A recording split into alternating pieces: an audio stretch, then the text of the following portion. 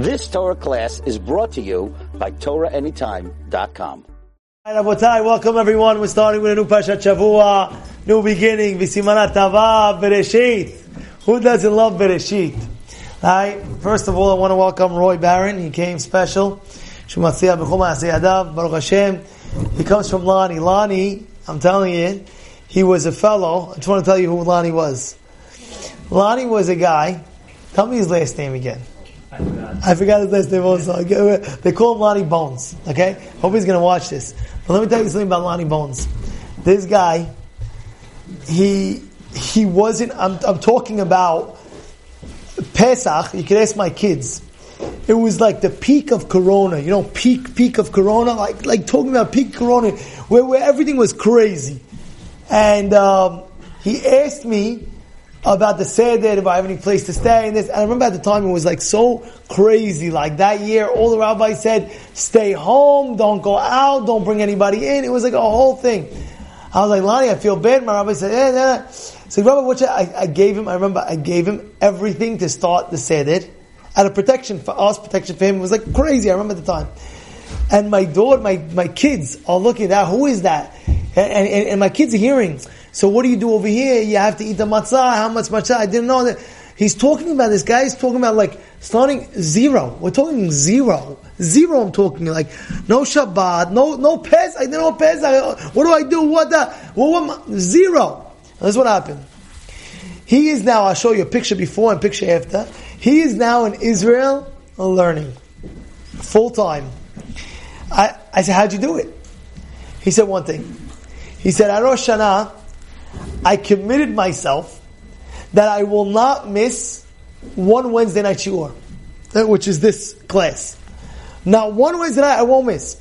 That was my Kabbalah. That was his entire Kabbalah. He will not miss it. And I'll never forget, he would have a wedding. He's like, Rabbi, it's my friend's wedding. He would ask me permission if I can go or not. And he would want to hear it as we're talking. You put me on speaker, making sure it's live, it's this, it's that. And then when Corona hit, he said, Rabbi, you got to continue giving the classes. He made sure it was on Zoom to make sure that he's able to hear. That's how committed he was. When he accepted upon himself every Wednesday night, he will come. That was his commitment. And in his brains was, no matter what, I will not miss a Wednesday. And then that year was Corona, and Corona hit. And he told me, he grew so much at that time because everything shut down. Everything, all the businesses, his work, he had no work at all. He couldn't do anything. There's only one thing. But being the fact that he was lit up from a Wednesday night class, a little bit of Torah that Wednesday night, the next day, Thursday, said, let me go in the shul and open up a Gemara. And he went to a shul called, where he lives, it's called Az Yashir, on East 8, M&N, I believe, in the middle of the block. It's a Persian shul. He told me he went, and one of the younger rabbis saw him. He's like the only one in the shul at 2:00 in the afternoon. What are you doing? He said, okay, let's learn. They started learning, and he got pumped. He made his first siyum in his life that year. He invited me. We had a whole big afla. He said, Rabbi, I love the learning. And he got in. Now he's learning in Israel. Imagine. How? A commitment, a small commitment. You might say it's not small. Okay, maybe it's not small. He committed every Wednesday night. He doesn't miss. I have a wedding. I have this. He would call me up. Imagine, call me up. Corona, he says, Rabbi, you're not stopping the class. He's like, honey, what are you going to do? He says, I don't care. We're not stopping the class. I put it as my mind. It's happening. And he did it. And he kept on going and going. This is what a Kabbalah is. And now, Baruch Hashem, he sent his friend Roy. So Hashem will have the school. Hopefully we'll have you every week as well. Matai, we're learning about Bereshit. I can't see you. You got to come either closer or that side or move that. I got to see you. Like this. Now, I still can't see you. That way or front? Alright. You sure? Because the camera's in the middle like this way. Move a little bit. I have to see you. Alright. Like, perfect. Yes, perfect. Like this. We're learning about Bereshit. Now, there's an obvious question over here. You open up the book, you open up the Sefer, you open up Bereshit.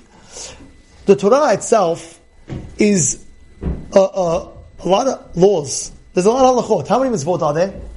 630 mitzvot. Where are they? Because you have 630 mitzvot, right? So you open up Bereshit and it's speaking about the creation of the world. Why did it start off speaking about the creation of the world?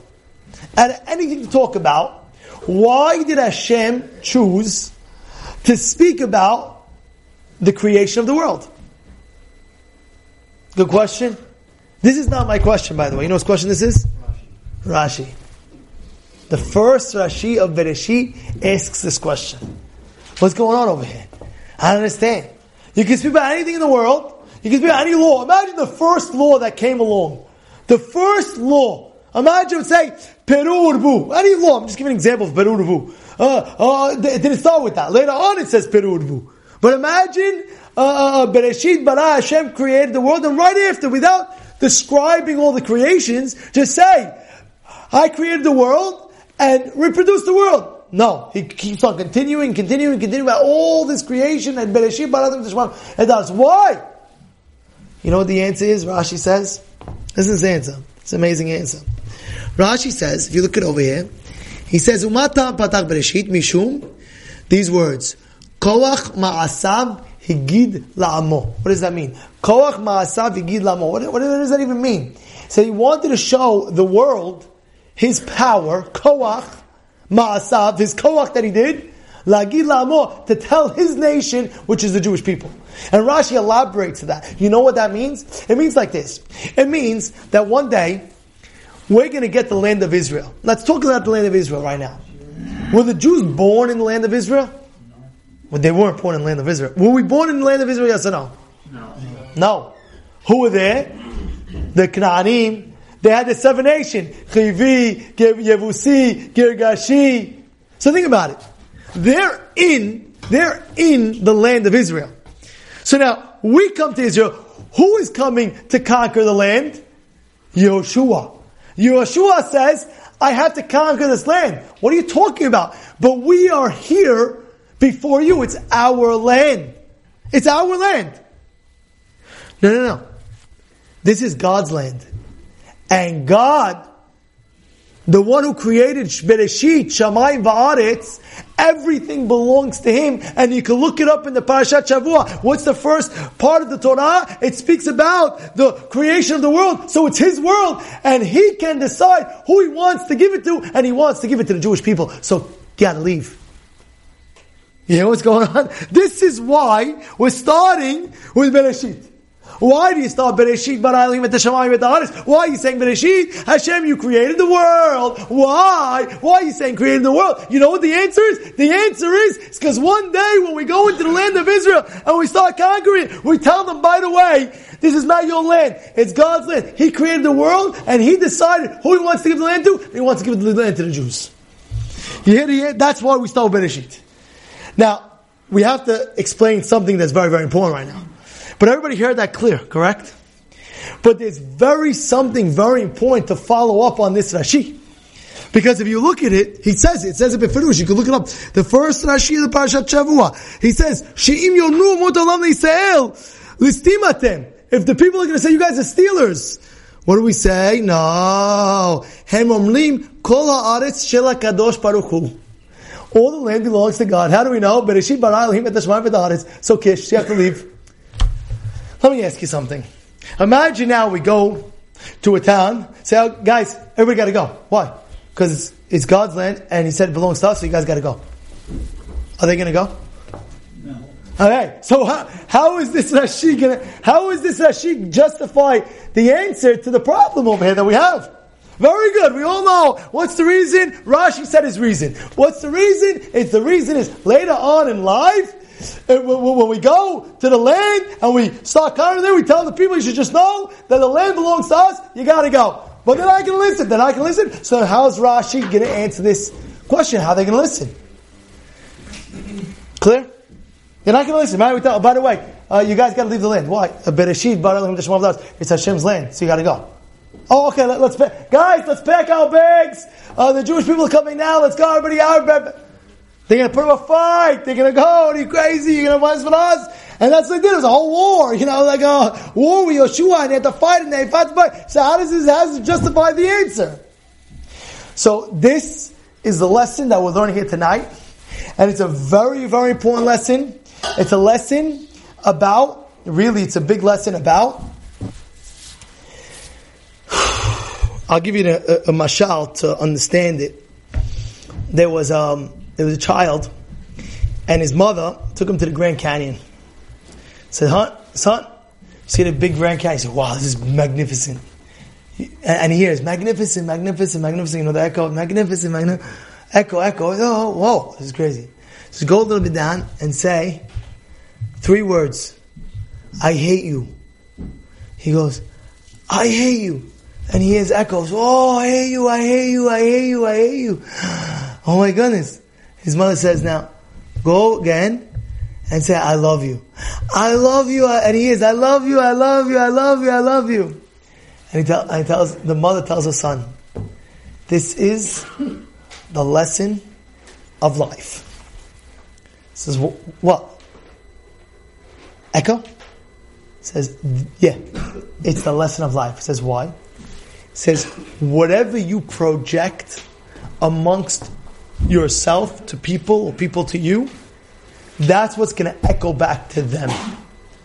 No matter what, it's going to project. Your body produces a vibration. It's called body language, that we can pick up that body language even without you telling what's going on.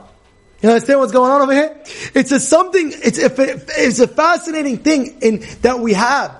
There was an amazing story about a moser. It was a moser. Moser, you know, a moser is a snitch. And he would snitch to the government. He'd come in, snitch to the government. Oh yeah, this guy's this guy's that. By the way, you should know, Moser doesn't have Chaylik L'Mabah. Moser doesn't have Chaylik L'Mabah. Rambam speaks about it. If you go snitch on people, the government, you tell them there, tell them there, tell them there, tell them there, tell them there, tell them there. You're a snitch, has Shalom and Chaylik L'Mabah. You have to be very, very careful with the snitching, by the way. You know, they say in the thing, snitches get stitches. What do they say, right? Snitches get stitches, yeah. They get worse than that. It's no L'Mabah. You know, it's worse. You don't want to be a moser. You don't want to go randomly. You know, if you ever have to speak to somebody about a government, about somebody else, you make sure you speak to the rabbi before. Rabbi, what do you think? Rabbi, what do you think? You don't just go call 311 on somebody. There's already moser. You have to be very, very careful with that. You understand what I'm saying? So what happened was, there was a fellow over here. He comes in, the rabbi gets involved. Now, he's the new rabbi, and they told him, Rabbi, we're giving you a warning. You see that guy in the back? Don't mess with that guy. So why? He says, because he's a moser, and he'll tell the government on you, just don't mess with that guy. No problem. Next week comes, Shabbat comes. And don't ask me about what happened. We're not asking a question about the story, but listen what happened. He tells the Gabbai, give that guy, the moser, give him aliyah.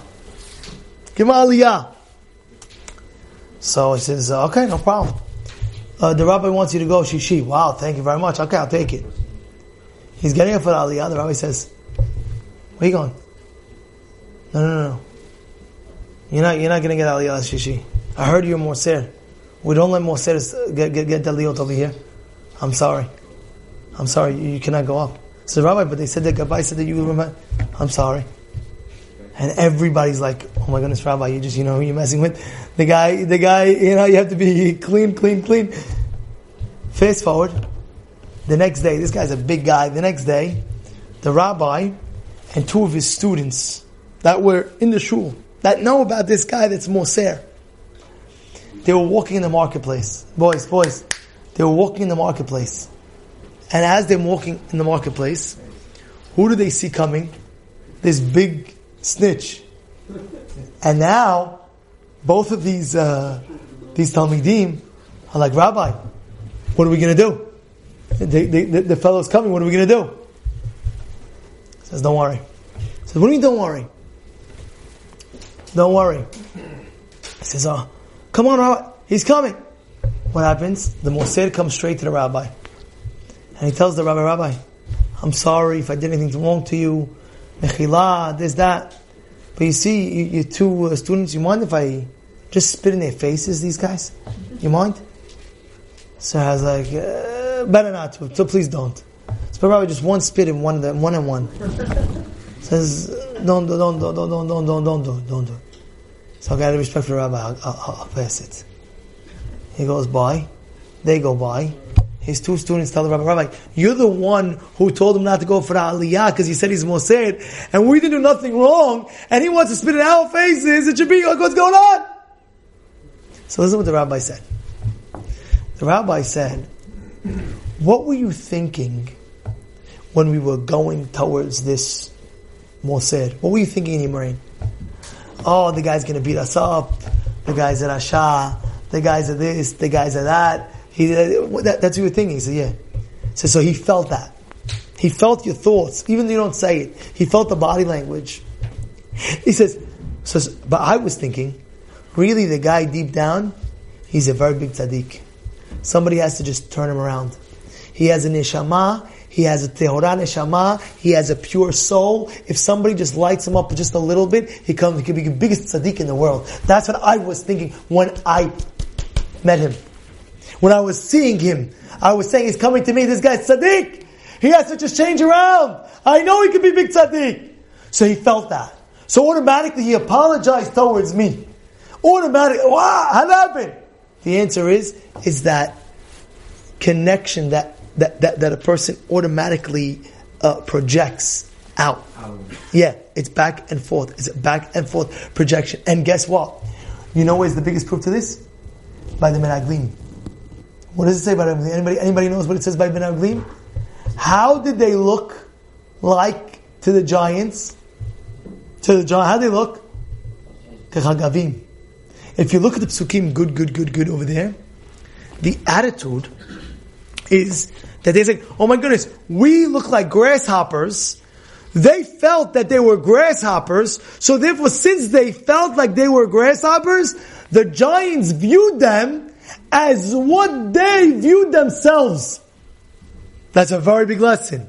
Again, since they viewed themselves like grasshoppers, comparison to them, so when the giants actually saw them at Aglim, they looked at them, oh wow, look at these grasshoppers. But the only reason why they said that was because they projected in their mind that what is happening over here is what? Oh my goodness, we look like grasshoppers. So automatically, when the giants actually saw them, they said, oh wow, these guys are grasshoppers. The only reason why they felt like that was because they felt themselves like grasshoppers, so they were belittled in their eyes like grasshoppers as well.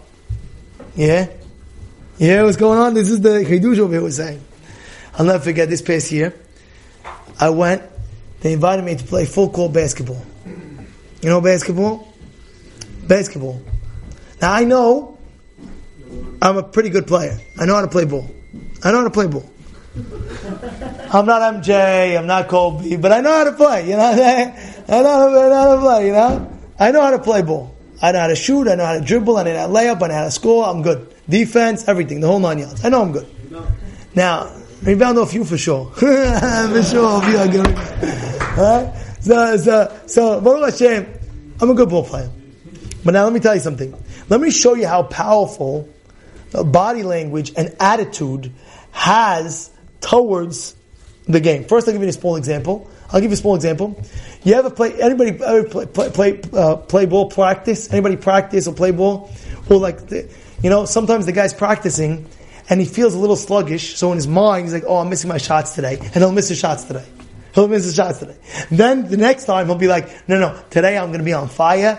I'm going to be like, play NBA Jam. You're on fire. Boom, boom. Every 3-point you get, I'm going to be like that. I'm going to hit every three. I'm going to hit every layup. I'm going to hit every ball. This time I'm going in, and he scores. Boom, boom. It's in a way, it's the mind, it's the body language, it's the focus that you have. Can I say a story about you? I'll never forget. My brother, he was playing in his basketball league, right? Everybody knows, right? To get on the varsity or JV or any basketball, right? You have to be the top. You have to be the elite of the elite. So every tryouts, I would watch my brother. Play. In the 6th grade, he didn't make it. 7th grade, he didn't make it. 8th grade, he didn't make it. 9th grade, he didn't make it. 10th, right or not so far? 10th grade, it's like almost impossible. He went to the same school as you guys. It's almost impossible, to make it in 10th grade. It's like once you hit JV, you're in it. But varsity, it's only if you're in JV. It's not even that. 10th grade, almost impossible. I'll never forget, maybe he doesn't forget, He played unbelievable. I remember even the moves today that he played. I remember the move that he played. I don't know if he remembers. I remember a guy. I remember he was like just chucking, and he ran. He just like, you know how like you stuff the ball at somebody. You know, he was like passing the ball like up in the air like that, shooting the ball. You know, you have your shoes on. And I remember him. He jumped and not blocked the guy. You know, you like the guy shooting, you block the guy. He jumped and he just caught the ball from the guy. Imagine, he just caught the ball from the guy. I'm like, whoa, what's that? Usually, the guy stop, boom, you block him. Oh, hey, boom, he's shooting. He caught the ball. Now, what happened over there? His attitude, his mindset was, I have one more shot. I have one more year. If I don't make it now, I'll never make it again in my life. So he played in his mind. His attitude was, this is a do or die mentality. Yeah, understand what's going on over here? It's a do or die. If I make the team right now, I will. If I don't, this is the last chance I have in my life, by the way. And by the way, I want to just tell you, that's how the Gedolim, I'm talking about Havetz Chaim, that's how we would look at about his life. Havetz Chaim, you know what he would look at his life? He would look at his life, it's his last day on earth. That's how we would play the game of life. You know, we have 120 years, you know, there's that. Okay, I have time, I'm only this, I'm only 19, 20, 25, 30, 40, 45, 50, I have till 90, 100. But the Gdolim, Havetz Chaim, his mindset was, I have one last day of my life, how am I going to make the best out of it? And he would just steig and learn, and mitzvot, and ma'asim tovim, and do everything. So for us, he understood, it's the last game. If I go and I make it, I make it. If not, I'll lose it forever. So his mindset was so clear and projected that this is what he has to be done. Boom. Laser focus. This is what's going on. It's all, in a sense, the mind that you have, that you focus, you'll be matzliach. Let me tell you something. The attitude of a person has to be very, very clear and mint condition. What do I mean? I have a question. I always bothered. How is it possible that, imagine right now, you could eat anything you want, and it'll taste whatever you want. It was the best tasting food. Would you ever get sick of that food? Think about it. Imagine right now, whatever you put in your mouth, you want ice cream? It tastes exactly like ice cream. You want steak? It tastes exactly like steak. How could you ever be dissatisfied with that? But yet, you see, 40 years, the people in the desert, what happened? You know, there was some people, no, we want meat now. What do you mean? Taste the food. It'll be like, no, we want meat now. What happened? The attitude, in a way, it shifted in a way. What was that? Oh, we deserve more. Whoa! What are you doing? Don't mix in. Don't mix in. You know, there was a very big story of Rabbi Zusha. Everybody hear of Rabbi Zusha? Rabbi Zusha. So there was two Talmidim they were learning, and they had a very big problem with the Gemara. What was the problem with the Gemara? The problem with the Gemara says that you have to make a beracha. You have to make a beracha on anything that happens to you, good or bad, as if it's the best thing that could happen to you in your life. Yes? Imagine, one time there was a story how a father lost his daughter, and they were waiting for the father to eulogize his daughter. Let's go, what are you doing? Let's go, we're waiting for you. And the rabbi wasn't coming out. Until an hour later, the rabbi came out. They said, Rabbi, what took you so long for an hour? He says, the Gemara speaks about that you have to make a beracha, just like on the good, on the bad, as if it's as good. And therefore, I was contemplating, how could it be I didn't care if this is good? He was able to make the beracha, Baruch Dayan Hamet, as if he won the lotto. Oh!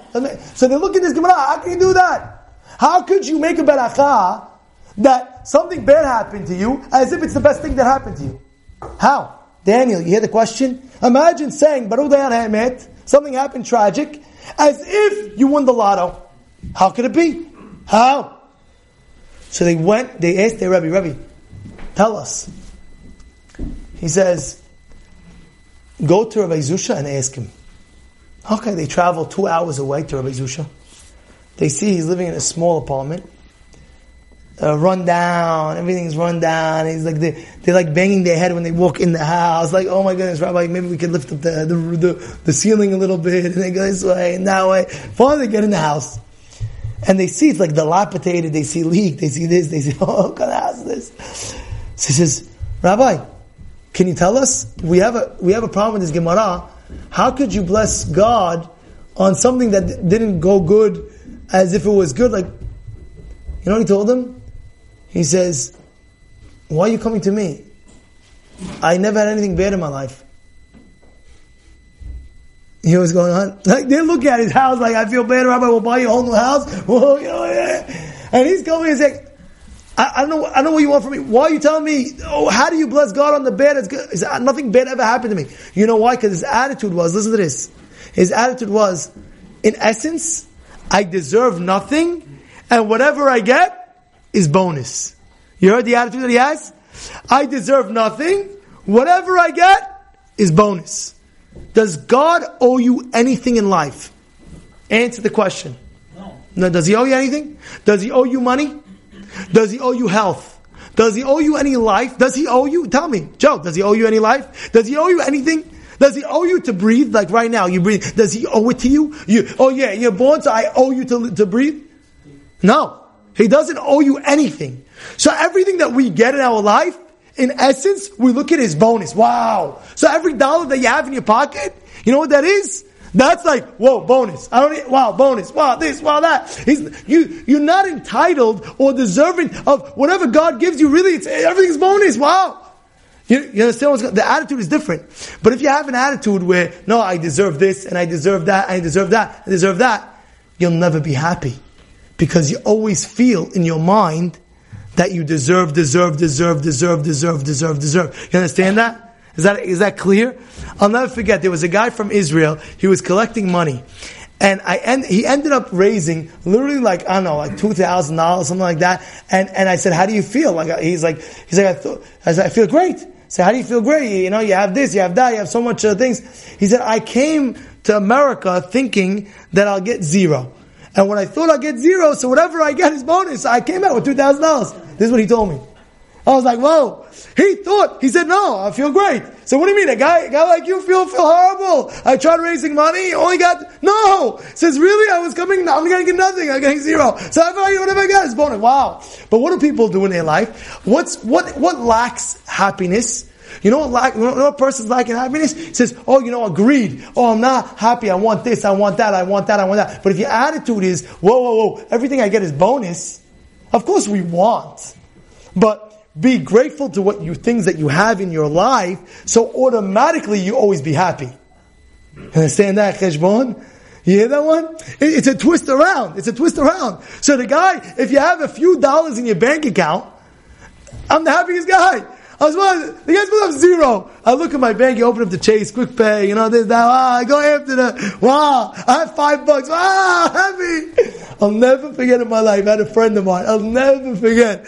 I'm driving on Avenue N and Coney Island, I see him, he's walking. I'm not going to say his name, but some people know him. And I honked him, I was like, come in my car, give me a ride. It's like, how you doing?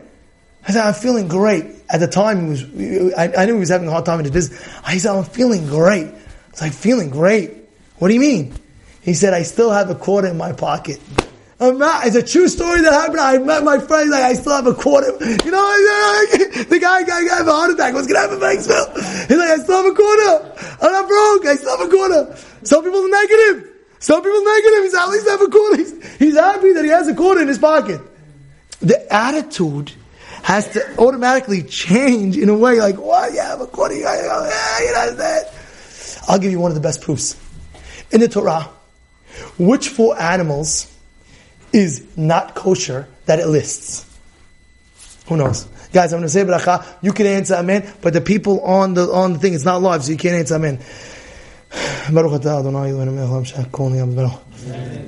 They can't answer, but you could because I have a question for you. What's 4 animals are in the Torah written? Who knows? Who? Pig? Chazir? Shafan? Camel? Arnevet? Shafan, Arnevet, Kamal, Chazir. You want to hear something so beautiful? What does it say about a pig? It shows its hooves, but it doesn't what? It doesn't chew its cud. What does it say about the camel, the arnevet, and the shafan? What does it say about them? It says, it chews its cud, but it doesn't what? It doesn't have the hooves. Can I ask you a question? Why does it say what it has? Just say. You've just experienced another Torah class brought to you by TorahAnytime.com.